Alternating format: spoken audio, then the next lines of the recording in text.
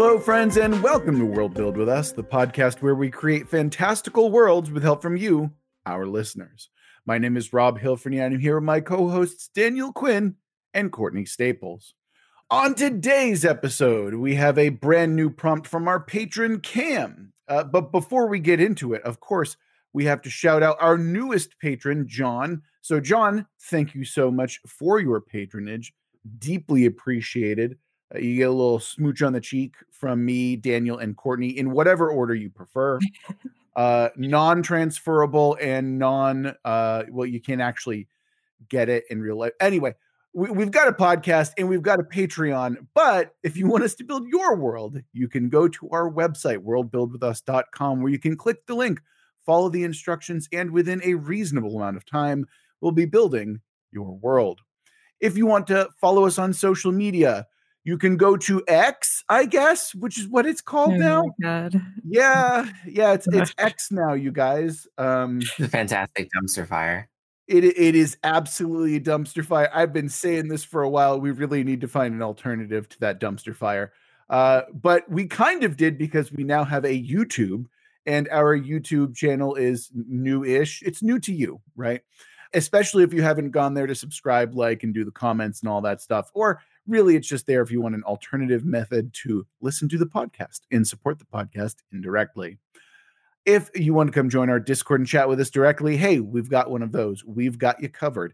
And of course, if you're feeling particularly generous, like our newest patron, John, you can always go to our Patreon and give us money there. Support us for whatever reason, right? Or let's be real. This isn't just like a one-way street here. You get access to sweet patron-only goodies like the Aphid Lounge, which is an entire series of patron-only episodes that is available once you become a $5 patron or more.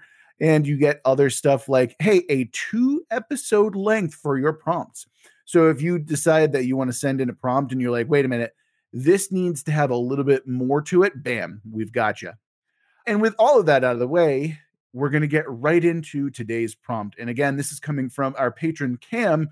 Cam, thank you so much. And the prompt, this one is short and sweet, but it's got a little meat to the bone. So the prompt is: an alternate history Earth where 10 to 20 mechs were sent down to Earth around 300 BC. The tenets, there's only 2. 1, these mechs would be less humanoid and more along the lines of Darren Quash's mech drawings. I would strongly recommend going to check those out. They're very cool. A lot of them are like quadrupedal. Some of them are like spider-like. Go check it out. There's some like regular bipedal ones in there too, but for the most part, they've got an interesting design for sure. And number 2, the mechs would be very hard to destroy. So we've got 2 tenets, simple, evocative. I'm very excited to get into it. So normally I would start with Daniel, but I know that Courtney hates Mecha, so I'm really interested to see what you did for this particular prompt. Yeah, I don't really love Mecha. I'm not sure why. They just never resonated with me. And I had been thinking about what I could do to make them more interesting. And in our host group chat, jokingly said, my tenet will be that the mechs are obviously powered by blood. And Rob was like, actually, that's pretty cool. So I'm going to stick with that these constructs do need some sort of blood or life force to come to life. Whether it's like a literal, pouring blood in to use as fuel, or more figurative, like saps your energy while you pilot it. What do you guys think? I mean, I was the one who was like, yo, blood sacrifice, let's go. And like, yeah, I still support blood sacrifice in an ancient mecha setting for sure. It certainly fits the 300 BC time period. I mean, it fits all the way up until like the 1500s ish. So yeah. I think it's, I mean, realistically, if you want to substitute like labor for blood sacrifice, which it was effectively, then it goes really all the way up until like the 1900s, realistically speaking. So, well, and now really. Yeah. Okay. Shut up, Courtney. Yeah, you're right. Yeah.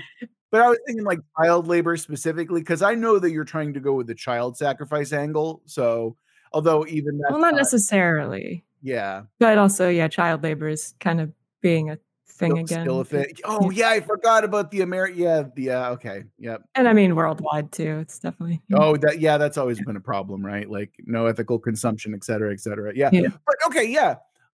Now about the blood sacrifice itself, right? Like you're leaving it fairly open. Is that something that we want to let kind of emerge naturally as we continue our prompt or our tenets rather? I think so. I'd be curious to see like what we can make fit in organically. I did want to note though, Daniel, you said like it fits in with 300 BC, but the prompt doesn't actually specify that it has Yes. to be 300, which I didn't realize until like just a few minutes ago, actually. Yeah. What does it say in it again? Let me see. So the mechs drop around Oh, yeah, 300 they were sent BC. out. Yeah. Yeah. Sure, It's sure. funny you mentioned that because I actually didn't do as much historical research as I normally would because I'm like, well, the prompt says that it starts around 300 BC, but it doesn't necessarily tell us where we need to like set the setting, right? Sure. I mean, I made an assumption that that would be relevant only because if Oh it yeah. drops in 300 BC, but our setting is taking place in 2010, then it's a completely irrelevant fact, is my point. Almost The irrelevant. fact that it's 300. Yeah. Yeah. Right. Otherwise, you're playing like, I mean, you could potentially say, okay, well, what's different about history as a result of them being introduced so early? And that's Sure. what I did. That's But exactly what I was excited about, Daniel. You know I love alt history. I'm like, well, Christianity's just gone straight up. But sorry, continue. I got excited. You know how I get around history, Daniel. but I would say you certainly do that, but then it's like I thought the mention that particular time period was interesting because he could have said at some point in the past mechs were introduced, right? But he said a particular period in time, so that's why I thought that was relevant. Yeah. No, I do think that it does matter, even if we don't set it like right when this is happening, but within the time frame where you'd still want to be seeing those very, very direct impacts, I guess. Right. Exactly.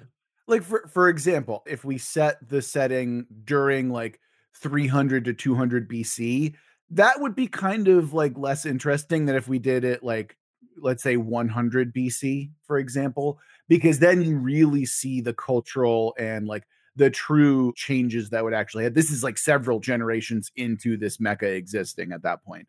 I agree with Daniel that like going to like let's see what the 1920s looked like with giant mecha, like that's less interesting overall. But I think that like if we nail it down to like 100 BC to like maybe 100 CE, that might be interesting. So we're saying within 300 years of that.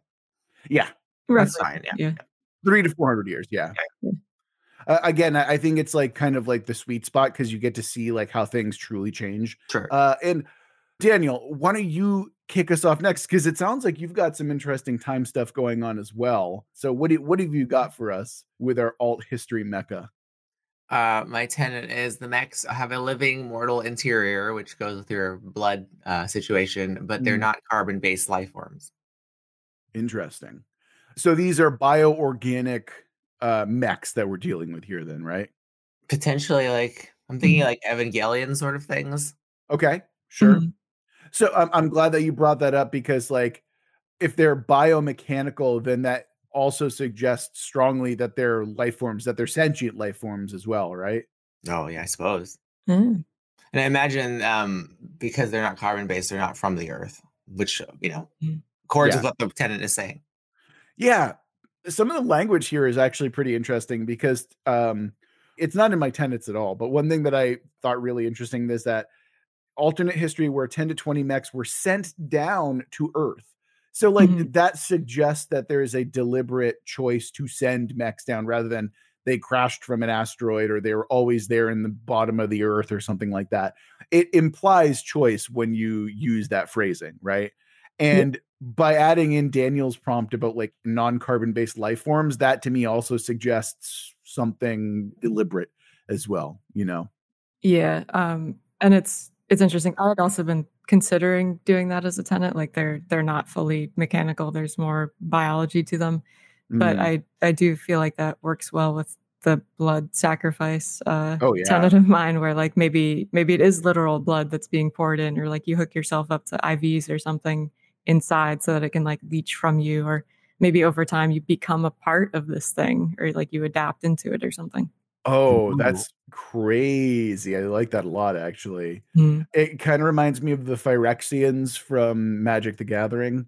There was the more recent set where one of the praetors of Phyrexia creates like an entire palace made up of calcified organic creatures. And they see it as like a great honor because it's like, oh, I get to be part of like the etched what it's the etched somethings from Elish Norn. It's quite cool actually. So like she's sitting on this throne that's like made of ossified people. That's cool. I mean, maybe that could relate to what these mechs are. Like, if do you like become a part of them if you use them long enough or something like that? Oh, so like there's like a collective consciousness to it almost. Like It could you're be. not only piloting with just the pilot, but like every pilot that came before, effectively, Mhm. right? Mhm. Daniel, it's your turn. I'm just spitballing here. I just want to make sure that they're kind of alien in nature, I Yeah. suppose. Like the Gotcha. wording I've used here is just to kind of push them away from being like divine or magical Mhm. beings. Oh yeah, I'm glad that you mentioned that because I was not interested in kind of going a magical or divine route either. Mhm. Although culturally, I think it's acceptable for people to treat them as, like divine things. Oh, Like yeah. Yeah, I mean, absolutely. obviously, especially in this time period, you know. Mhm. exactly. Like I tend to look at religion from like a sociological or historical standpoint, which is why I said earlier that like Christianity is gone. It's because Christianity very, very much relies upon, not entirely, mind you, but like one of the most galvanizing events in human history is the Byzantine emperor converting to Christianity, right? There's the very famous battle where, he gets a dream beforehand and says that, if your Christian God saves us in this battle, then I will convert. And then there's like a star that streaks across the sky and they miraculously win the battle. And that literally is one of the most crucial, like, center points for Christianity spreading and kind of becoming as majorly popular as it is, right?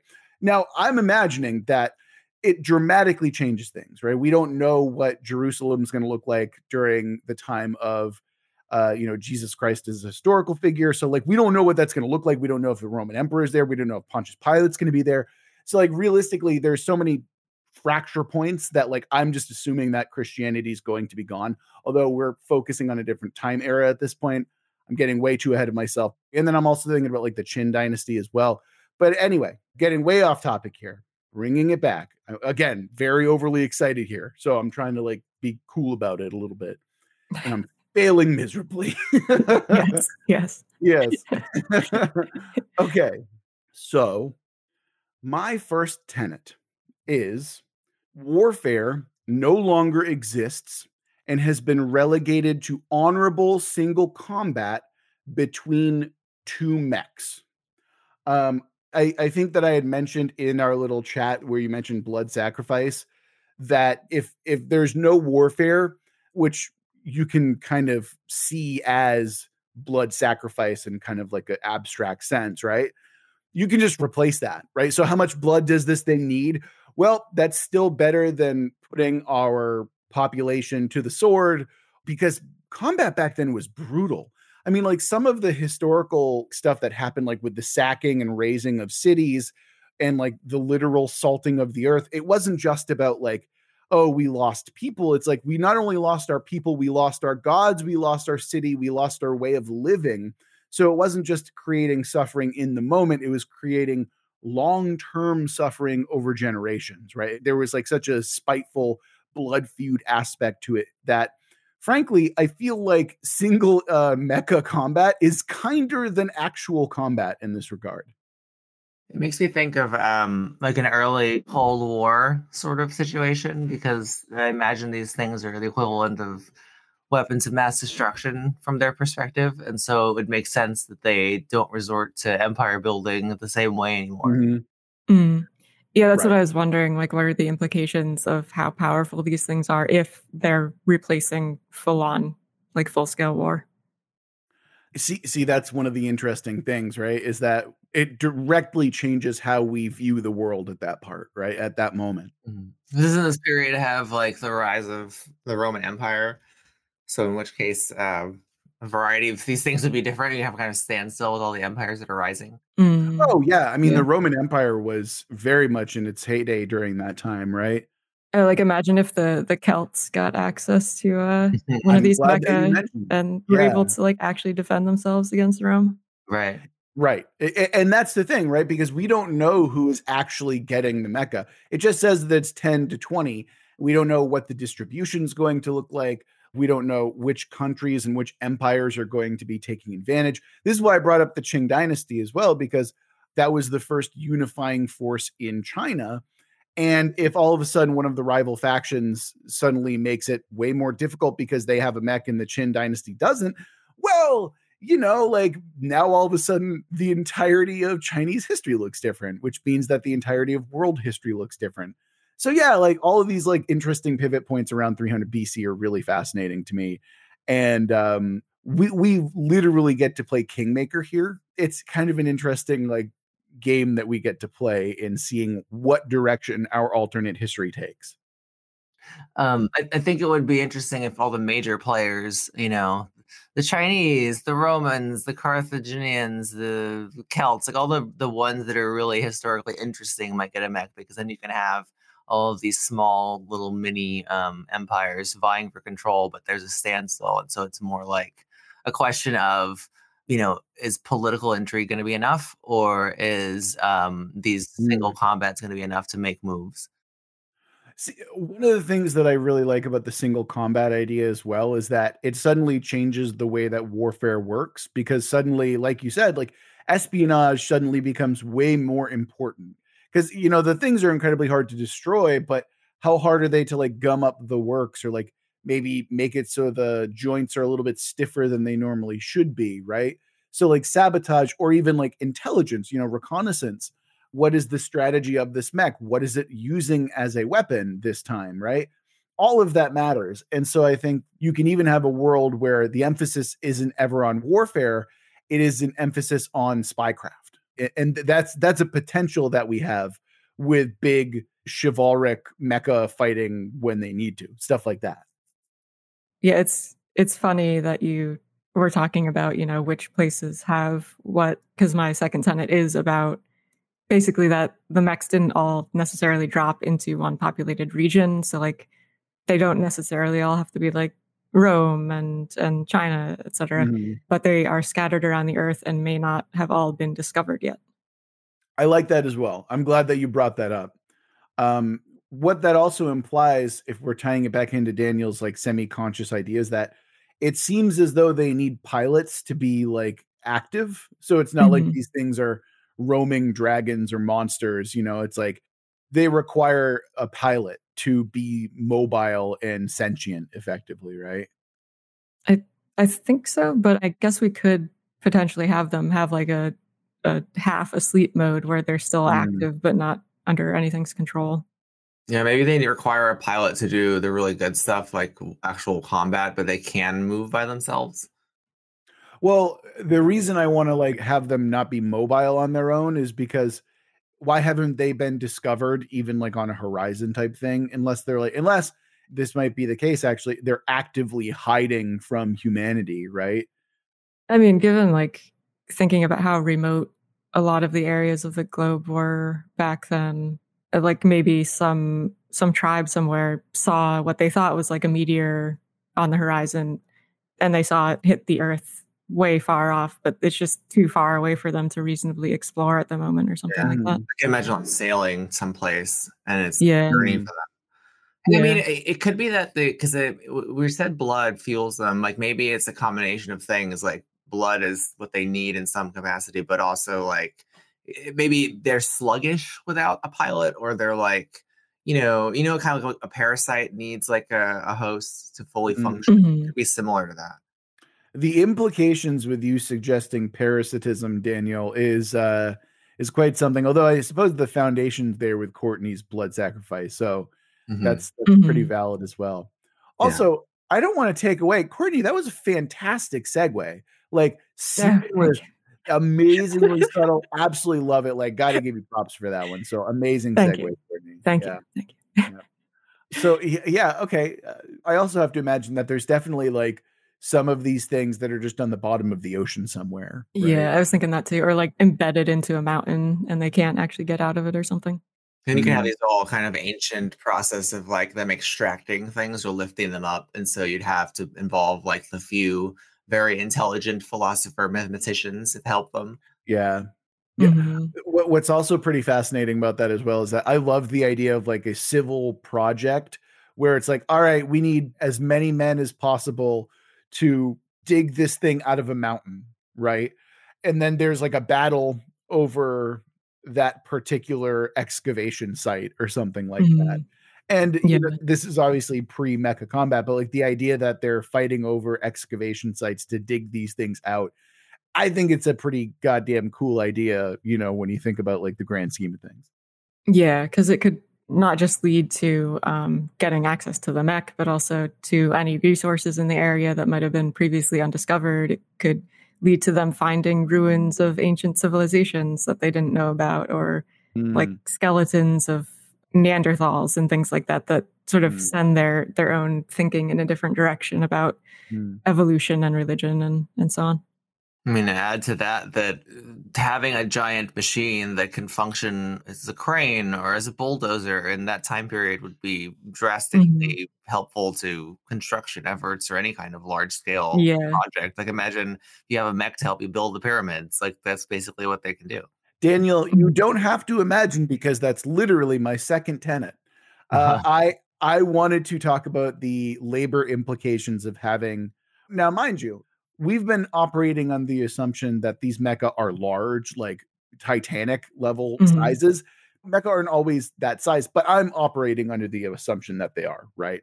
And in this regard, I agree, Daniel, even though the pyramids were built well before 300 BC, yeah, that's what the fuck we should be thinking about is, the level of like labor that went into some of the like, okay, do y'all know the city state of Tyre, Tyre?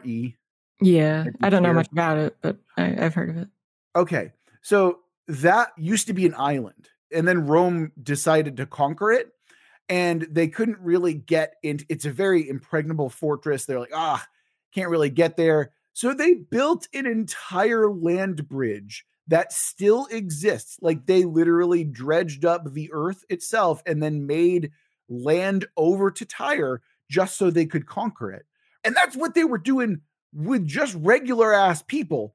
Now let's imagine the world when they have access to mecha the size of buildings or mecha that are massive in some capacity. Like, yes, Daniel, labor is drastically changed, which also I think is fascinating because now you have weapons of war that are simultaneously your deterrents, but also, they're in charge of like labor. They're in charge of like public works because people were remarkably intelligent even back then. We tend to see the past as this kind of backward, ignorant time, but people were still incredibly curious. People were still incredibly good at doing what they were doing.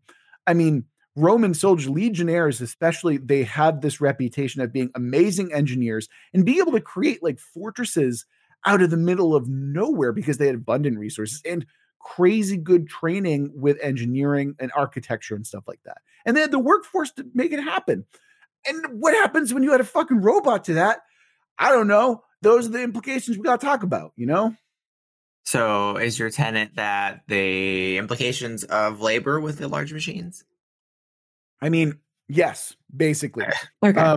What I wanted to do here is expand the scope of the story that we're telling with these giant mecha in that this is not just, like rock'em sock'em robots, right? These things are used in so many different ways that it's not just about combat. It's also about like, hey, we could dig this trench or build this dam with hundreds, if not thousands of laborers, or we can do a large portion of this in, like a fraction of the time with our giant mecha.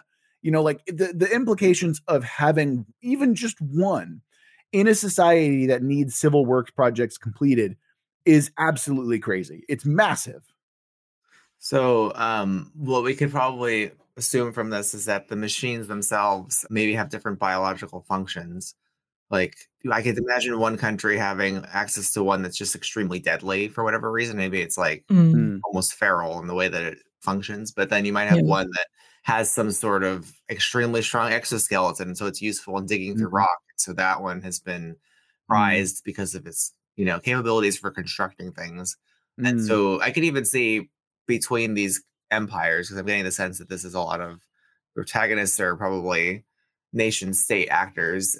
I could imagine them sharing access rights to these machines or bartering. That's cool. Yeah, like you trade a bunch of resources to get like a team that will pilot this mech for you. And I imagine there would also be a lot of like safety, like blood sacrifice treaties and well that too, but like agreements and like we're letting your mech into our territory, but if you do anything that looks suspicious, like we're going to be on your ass about it. Right. Yeah, diplomacy utterly changes, transport utterly changes. And I agree. I think the idea that you're creating like trade deals where it's like, look, we'll help you with this public works project, but you've got to pay for it, which means that you've got to sacrifice X amount of people in order to do so, right? And that is like really fascinating if you're looking at it just from like a purely economic standpoint or a diplomatic standpoint as well, right? Yeah, which is like a horrifying mental image of like, well, we need to build this massive like temple. So, we got to get all these slaves together and have some like massive blood ceremony to power this mech for this building that doesn't really need to exist. But so you say that, right? As though like people weren't already sacrificed in the name of labor anyway. I know. Yeah, but I like just meant a more like the visual of it, like literally gathering 100+ slaves in an area and like having a mass slaughter of them. Yeah. Like pouring them into some machine, or maybe it has to be fed, the feral one. Yeah, it's kind of like that, where like you just shovel people into a furnace, right, to power this giant mech effectively, right? It's not actually a furnace necessarily, but at the same time, I have to imagine that they are approaching this from a level of like the one thing that we can throw at this project is people, and like we're going to lose people in terms of that, and also maybe not. Maybe they're like, do we really need this? Like, we could do this, sure. And I'm sure that some people would be a little bit looser with, like, oh yeah, we could sacrifice a couple hundred people or a couple thousand people, like whatever.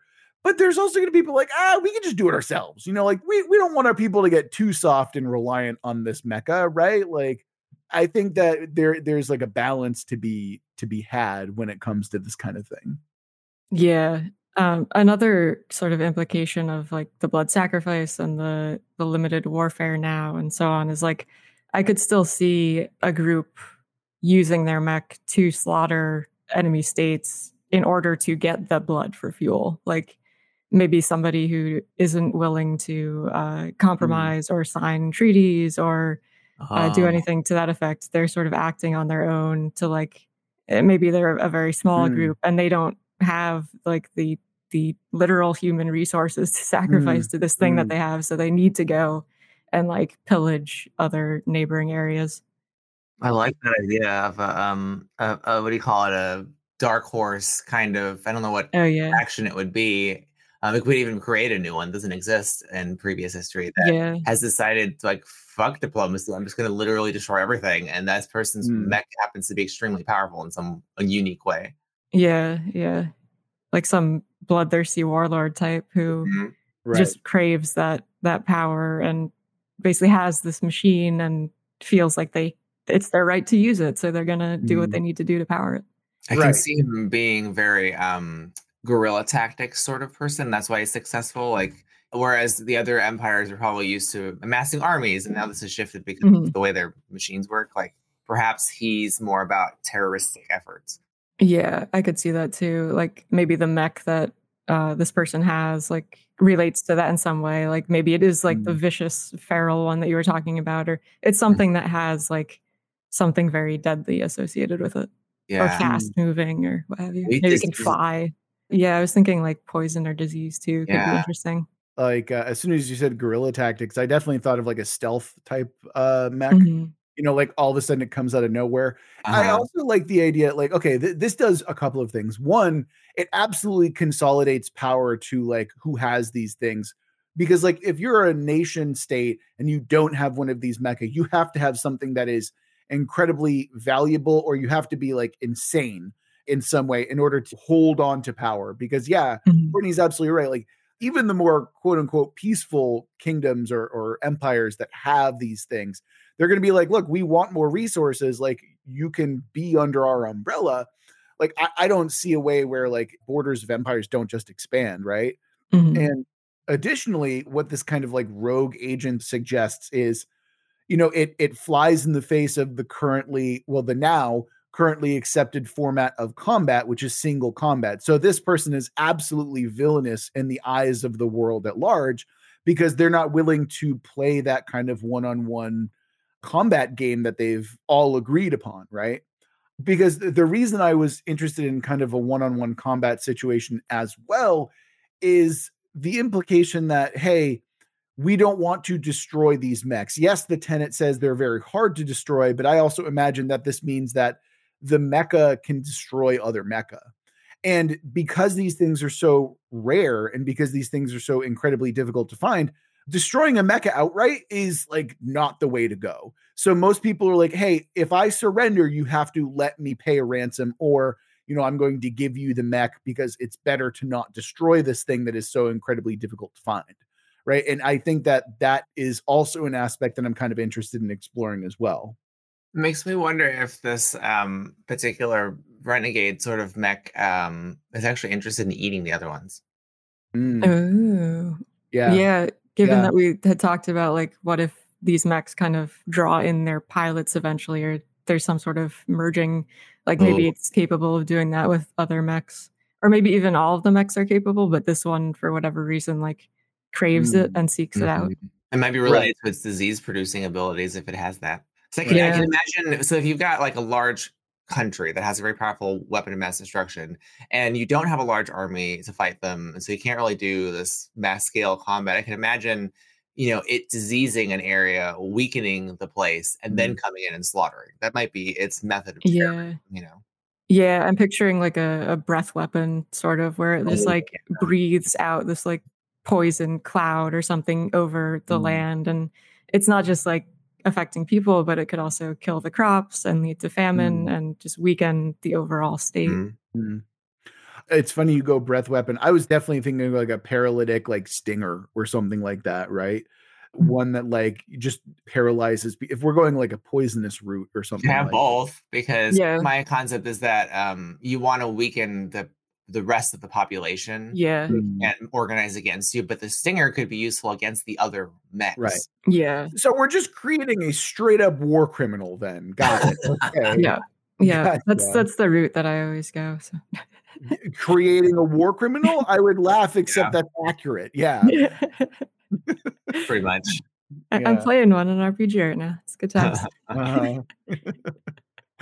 Oh man. All right. So is that all of our tenets? No. Daniel, you still got to give your second one, don't you? All right. So what have we got? What is your second tenet, sir? So I was interested in the invention of early algorithm for detecting prime numbers called the Sieve of Eratosthenes. This particular mathematician discovered one of the first algorithms that lets you reliably predict prime numbers. And I want that to be essential to understanding how to interface with these creatures or in some way control them, that the early mathematicians are critical to this, and particularly the prime numbers. Interesting. It's a really cool name. I don't understand anything about it, but I like how it sounds. I like the name too. It's pretty cool. Yeah. Very cool. What this kind of does, though, it's still like, yes, cool name, very cool concept. I can't help but think historically this might still be reinforcing kind of like some of the things that are standard in history, right? Because algebra and like mathematical equations stuff, they kind of come from like the Tigris Euphrates area, right? Like they kind of come from that cradle of civilization. So what that would mean is that, let's say that it were to land in, the Americas, they wouldn't necessarily have, it's a little bit more complicated if we stick to a specific algorithm for prime numbers. You know what I mean?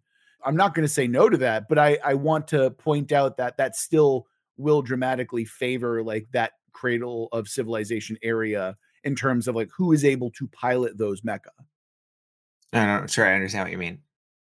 So if you're talking about a specific algorithm, a specific equation that is necessary to pilot these mecha, that's what you're suggesting here, right?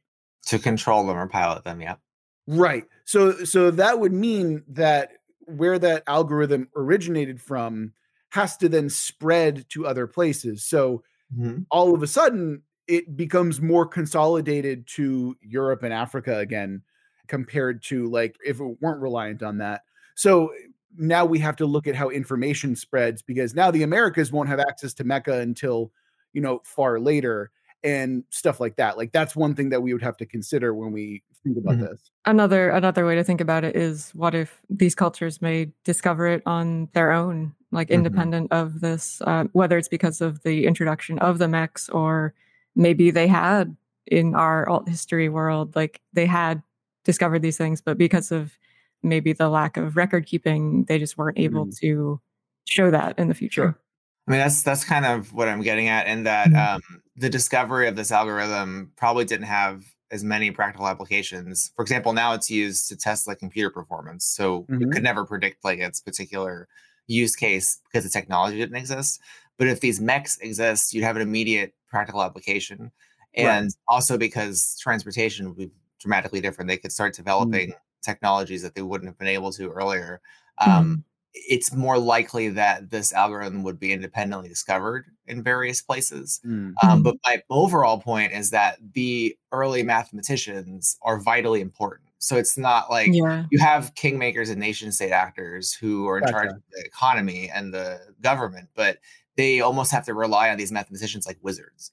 So they're in a sense of trying to introduce them as like, this is the spellcasters of the setting who have the secret language, speak to these machines and properly interface, outfit people with them. Yeah, that is cool. There's a shifting priority is what you're really interested in kind of exploring here, right? Like in terms of what cultures value effectively. That and the prime numbers have to be vitally important.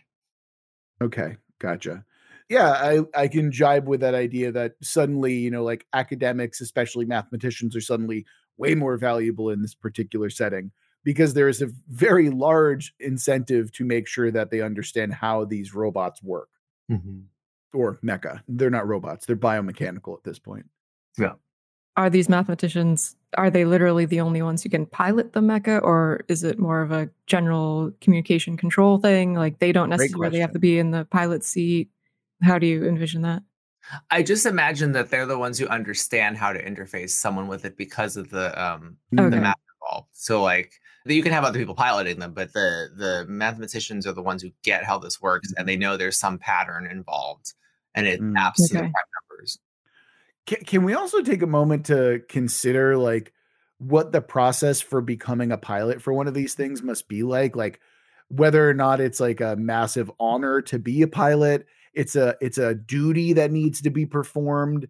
Like who is responsible for piloting these things and why? Like, is it just kings?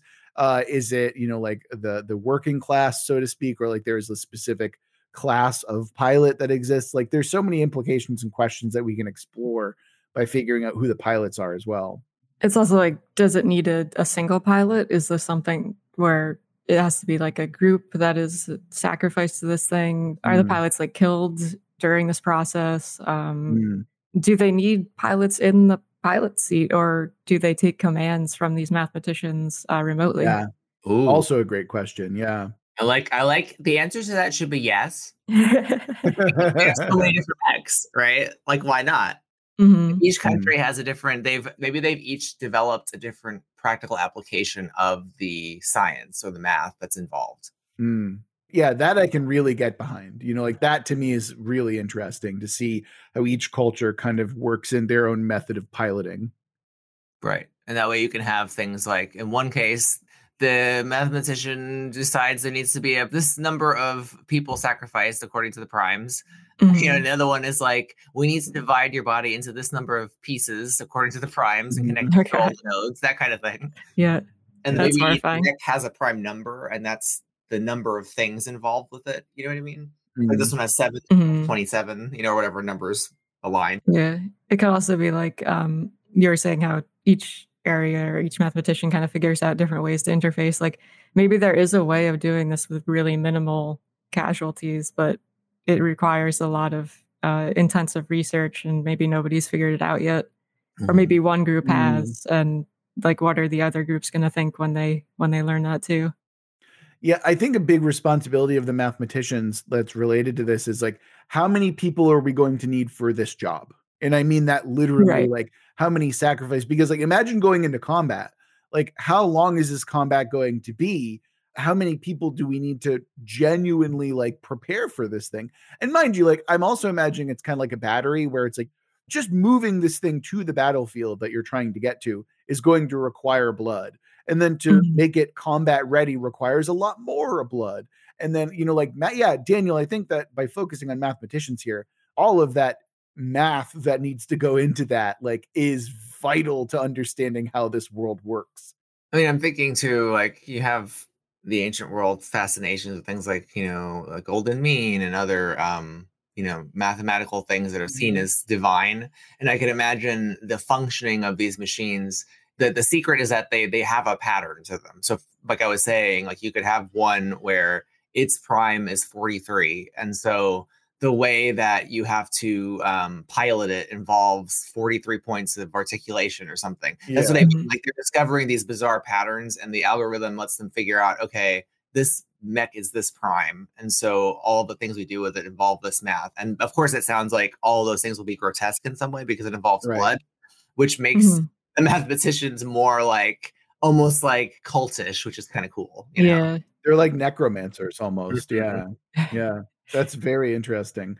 Okay. Mhm. I also have to tell you something dumb because, like, in my brain, I'm like, okay, what's the reasoning behind the mecha, you know, utilizing these particular numbers? You know, that Marge Simpson meme where she just has the potato and is like, I just think they're neat.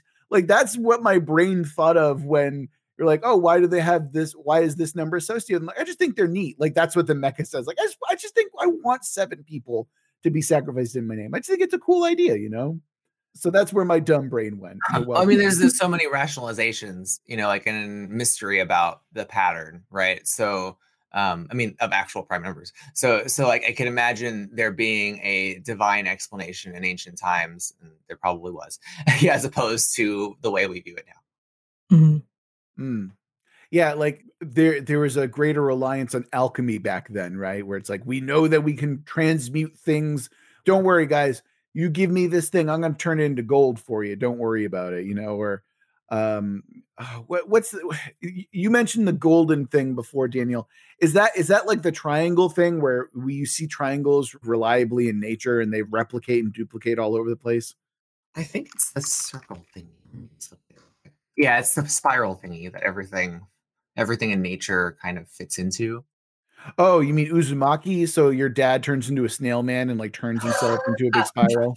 No, like you know that image where it shows like a snail shell shape, Yes. and you can divide it in a certain way that creates that spiral. Like I'm not a math person, like that's what that is. Like, and if you look at a lot of Mm. things in nature, they all have Oh, that pattern yes. inside. Yeah. Gotcha. Oh, So okay. googling it real quick, the golden ratio, also known as the golden mean, a golden section of Yeah. divine proportion, is symbolized by the Greek letter phi. You know, it's a rational number. It has a lot of like mystical implications, but it is a mathematical thing. You know, Is that the Fibonacci it sequence? says it's closely related to the Oh, Fibonacci. okay. Thank you. Okay. That's what I was thinking of, Courtney. I couldn't remember the Mhm. name of it. Yes, that's what I had in mind as well. Mhm. I also know that there's like this is much later in history, but I also know that like there are a bunch of cults that are created out of math, right? Like they are fascinated with like there Right. is a divine way to rule the world through math. That's what I'm And thinking for these yeah, math decisions too. Right. yeah. And that's why I want to like try and drill down a little bit in this particular topic because like I think that when we look at it that way, to me it becomes a lot more interesting and a lot more relatable. I'm like, okay, I know what the fuck you're talking about now. I'm in. And I think too, like when you should still have sort of this would change the way religions develop, I think, because they would Mm, have some basis in I don't want to say rationality, but they'd have some basis in things that relate to actual nature and science, as opposed to explanations for things that relate to nature and science with no basis for it. Right. So like faith requires you to, in some ways, just accept the thing and not really understand how it works. Whereas in this case, they have to understand how the thing works in order for there to be a practical application. But the mathematicians probably also have a very mystical view of it, that it works this way, and that is a divine fact, you know. It also kind of mirrors historical, like, in knowledge or out knowledge, because like the priests who wielded power in Christianity, they wielded the power because the majority of people didn't speak Latin and they certainly didn't read Latin. And so the people themselves were entirely reliant on the translation from the priest class, right? Like from the clergy. And so that obviously became a lot more of a sore spot once, you know, the printing press became more readily available and you had like massive reformations.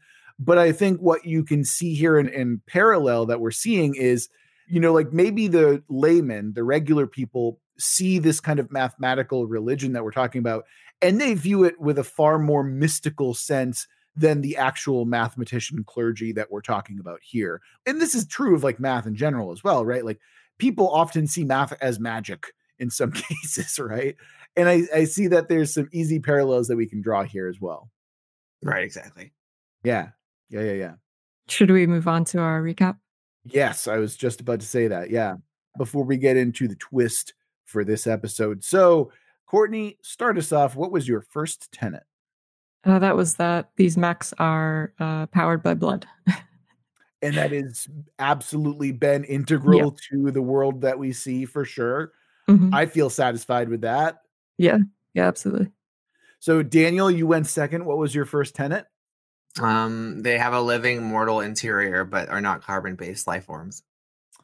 I feel like we've definitely explored that pretty well. What do you think? The carbon-based, I don't think we touched on, not carbon-based, because that could mean things like, I mean, that could just be a stylistic thing, though. Like this one's silicon, this one's made of a weird liquid that's not from this planet. But it would give the kind of feeling of biblical angel, you know, which is my intent anyway. So it could be stylistic. Maybe it's something that will reveal itself once we kind of get the twist going, or maybe once we move into factions next episode. Yeah. I was thinking, like, instead of factions, potentially what we could do is each do a mecha. Obviously, that's what we're going to do, Courtney, because we're basically creating a nation state at that point, right? By creating a mecha. Effectively, right? Because it's not like all right, my mech is at the bottom of the sea. It hasn't been discovered yet. Like, no one's going to be doing that shit. Like, you can also consider, along with choosing a mech, creating a new country, or taking an existing one and then maybe giving a spin to how it's changed. Man,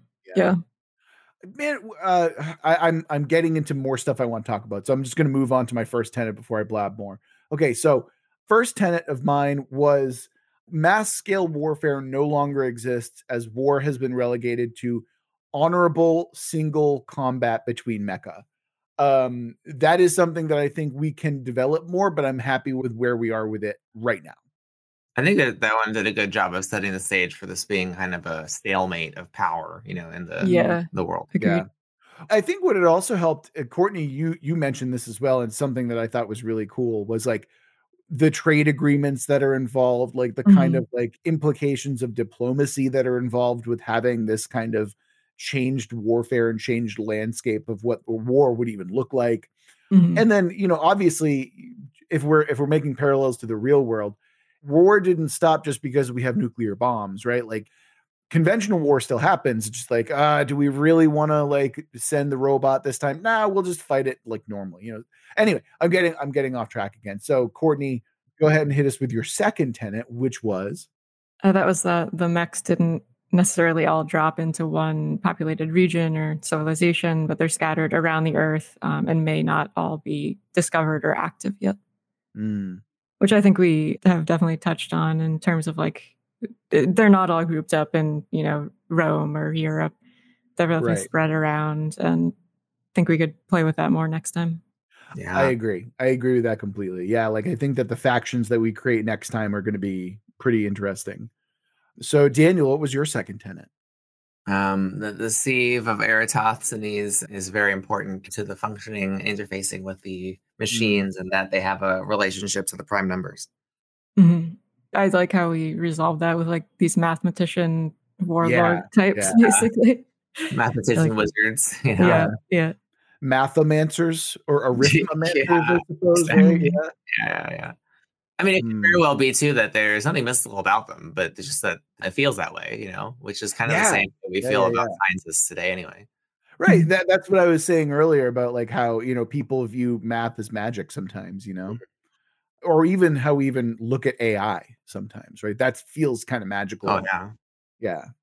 Great. Okay. My second tenet was very simple, and I think it's totally fine. But the advent of Mecha have completely changed how labor is seen. Like the very landscape of the world itself has been changed entirely due to the labor that these Mecha can produce. Mm-hmm. Yeah, I think we'll be getting more into that too, like as we build out our things next time, and like what the buildings and technology looks like. Oh, almost certainly. Yeah, 100%. It's funny you should mention that. The one thing I was thinking about is like people are absolutely going to be building like stuff, or like they're going to be painting their mecha. They're going to be like putting stuff onto their mecha. Like I'm just imagining that they're creating like platforms that people can ride on this mecha, all sorts of different things that you can change, that people are going to be like augmenting their mecha to suit their needs or the need at hand as best as possible, Yeah.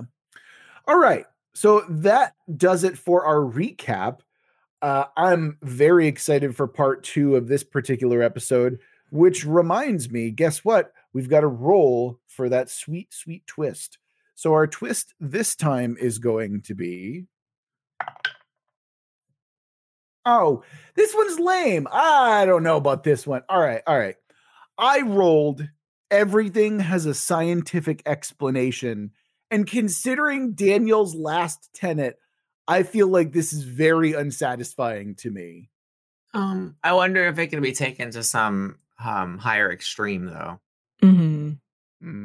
All right. Well, we're going to roll into that next episode, but we can see some directions for that potentially. Yeah, I think so. Oh, for sure. But you're going to make me do research on math and the history of math. And I'm like, damn you, Daniel. Damn you. Makes me think like, okay, well, how can I connect diseases to the prime numbers? And I think that might be. You know what I'm going to do? I'm going to tie it into like religious math or like religious explanations and just sacred geometry type stuff. Exactly. Or like even just like there's 7 deadly sins. 7 is a prime number. Like I might just go straight conspiratorial with my reconciliation next time. I'm going to be the Daniel of next episode, perhaps. We'll find out, I suppose, next time. Speaking of next time, thank you all so very much for listening. That's going to do it for this episode of World Build with Us. Hey, do you all have a prompt that you want us to world build for you, or you just want to see what direction we'll take it? We've got a website, worldbuildwithus.com, where you can click the link, follow the instructions, and within a reasonable amount of time, we'll be building your world. If you want to follow us on social media, we're over on X at Let's World Build, I guess, while it's still there. If you want to join our Discord, we've got a Discord. We've also got a YouTube if you want to come and do all the YouTube stuff, subscribe, like, etc. There's a bell that you have to ring, apparently. I don't know anything about that. And of course, if you're feeling particularly generous, like our patron Cam, whose episode this was, then you can go to our Patreon and join, like our newest patron, Sean. So a big thank you to your continued support, patrons. We respect you deeply and thank you for all the love that you show through monetary compensation. But if you're not into receiving love through monetary compensation, guess what? We've got World Build with Us exclusive stuff on the Patreon, including the Aphid Lounge, Too Hot for Broadcast, and if you want to be more active in the Discord, we've got a patron-only Discord chat as well. There's other stuff as well, including a second episode, which obviously we're getting to Cam's next time. But with all that out the way, I just want to remind everyone that we love you very much. We're going to get through this together. Until next week.